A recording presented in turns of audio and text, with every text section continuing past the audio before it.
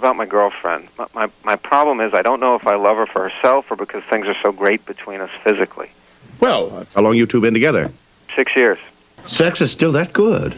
Oh, man, every morning, night, 3 times a day on weekends. But I'm not sure we have much else in common. Well, common interests are, of course, the foundation of... 3 times, you say? Is that abnormal? Well, no, it's not abnormal. It's not fair, but it's not abnormal. Thanks, Doc. Have a great weekend. Well, I wish you the same, but it hardly seems necessary. And that's from Frasier.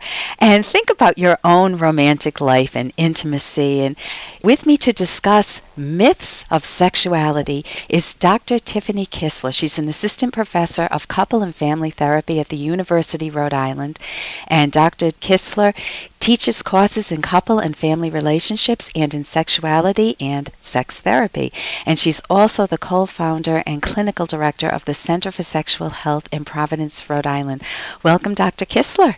Thank you for having me. Yes, so there are a lot of myths about sex. I mean, Frasier obviously is very jealous of this guy who is having sex all the time. It's a wonderful clip. And one of the most common myths I see around sexuality is frequency. And people often associate frequency as an indicator of sexual satisfaction, sexual quality, or sexual pleasure, when in fact frequency is not an indicator of any of those dynamics. This causes a problem because people are comparing themselves to some expectation, real or false, that they think they should be upholding, and if they are not then upholding to that, they think there's something wrong with their relationship. I also like to emphasize with couples that the quality of a sexual encounter or the pleasure or sexual satisfaction is not based on how many times you have sex. You can have sex a lot of times and feel virtually no pleasure, or very, very rarely and have a lot of pleasure and rate it as a high-quality experience. So there's a lot of individual differences, and that's what people need to really focus on, and the quality of their relationship and the quality of intimacy that they're having. So some of the myths that you've talked about are, I went to a recent talk that you gave, or course that you gave, if we don't have sex at least once a week, something's wrong with us. And I know I have thought that in the past. Yes. Again, I think it's really important for people to realize that there's not a certain set point or expectation that's measuring the quality of a sexual relationship or the quality of your relationship in general. You need to really take that away. And along with that, I see a lot of people concerned about the need for sex to be spontaneous, and that's really another myth that we face. In fact, after that initial courtship phase, it usually comes to a place where sex needs to be fostered and it needs to be made a priority, and it's not just something that's going to spontaneously emerge as depicted in the media. There's a lot of reasons to have sex, and every encounter doesn't need to be mind-blowing or result in an orgasm. And I really encourage couples to think about what great sex means to you and expand yourself beyond how many times do I have an orgasm, how many times am I having sex per week, and how many times is it spontaneous. So it's more, how many times have I felt that closeness, the playfulness with my partner? How many times have I, and it's not so much how many times, but have I felt that closeness? Are we losing it a little bit? Because you do need to keep tabs on that in order to make it a priority. Yes. And am I missing that? Would I be willing to give up, say, grocery shopping this afternoon and just spend some time with my hubby or spend some time with my partner? Exactly. So, and it's fine to plan for it. I mean, people make dates and they think that there's something wrong with that because it just should happen like when they first met. Right. I really like to dispel that myth. That I think it's sending a really important message to your partner if you're willing to set the time aside and plan for it. And it doesn't just need to emerge out of nowhere. We have very busy lifestyles and there's a lot of demands on us.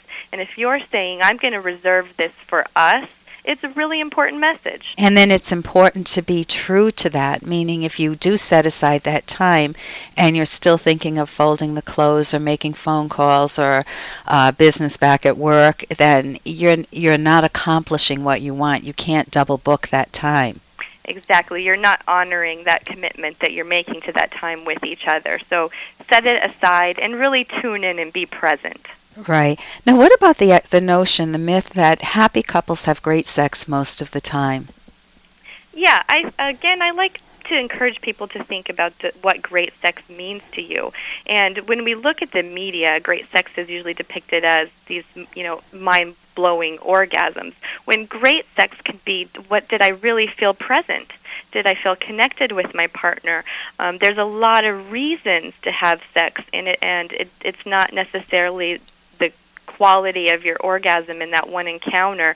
And in fact, when we look at the research with men and women frequently can report not having an orgasm but having very high sexual satisfaction in their relationship. So they're not rating great sex as an indicator of an orgasm. It's a connection with the partner, and that it doesn't have to be this mind-blowing experience every single time. So it could be a wonderful back rub with each other, just some sensuality even that makes you feel connected, helps you feel close again, keeps that bond alive. Exactly. And what about the myth that, and I don't know if this is a myth, men are always ready and want sex?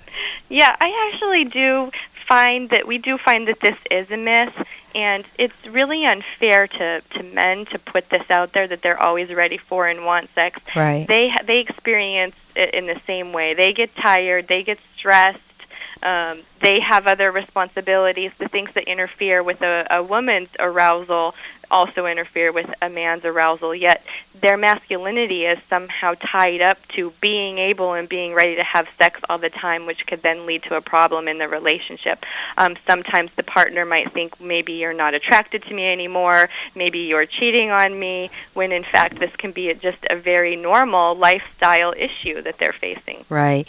And what about the notion that, I'm too old for sex, I'm in my 30s and I'm past my sexual prime? Yeah, when we look at this idea of sexual prime, a lot of that data is focused on the timing of your arousal response cycle, and also your reproductive capabilities. When we really expand what we mean about sexual prime, we see that you can be in your sexual prime way past your 30s, because a good sexual encounter isn't based on a physiological response.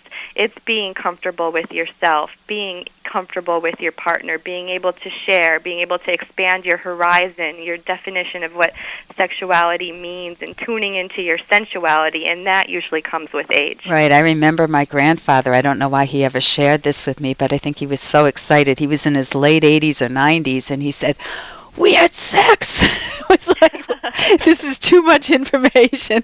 And he's no longer around. He was very colorful. I think he would want it to be broadcast. So anyway, with me today is Dr. Tiffany Kisler. Thank you so much for sharing with us some of your ideas. Any final words or ways we can get in touch with you? I can be reached. I can be found at the University of Rhode Island in the Couple and Family Therapy Program, or Psychological Center for Sexual Health. Oh, thank you so much for joining us, Tiffany. Thank you. And you can always visit my website, drkenner.com, drkenner.com. Back with you next week. I'm Dr. Ellen Kenner on The Rational Basis of Happiness.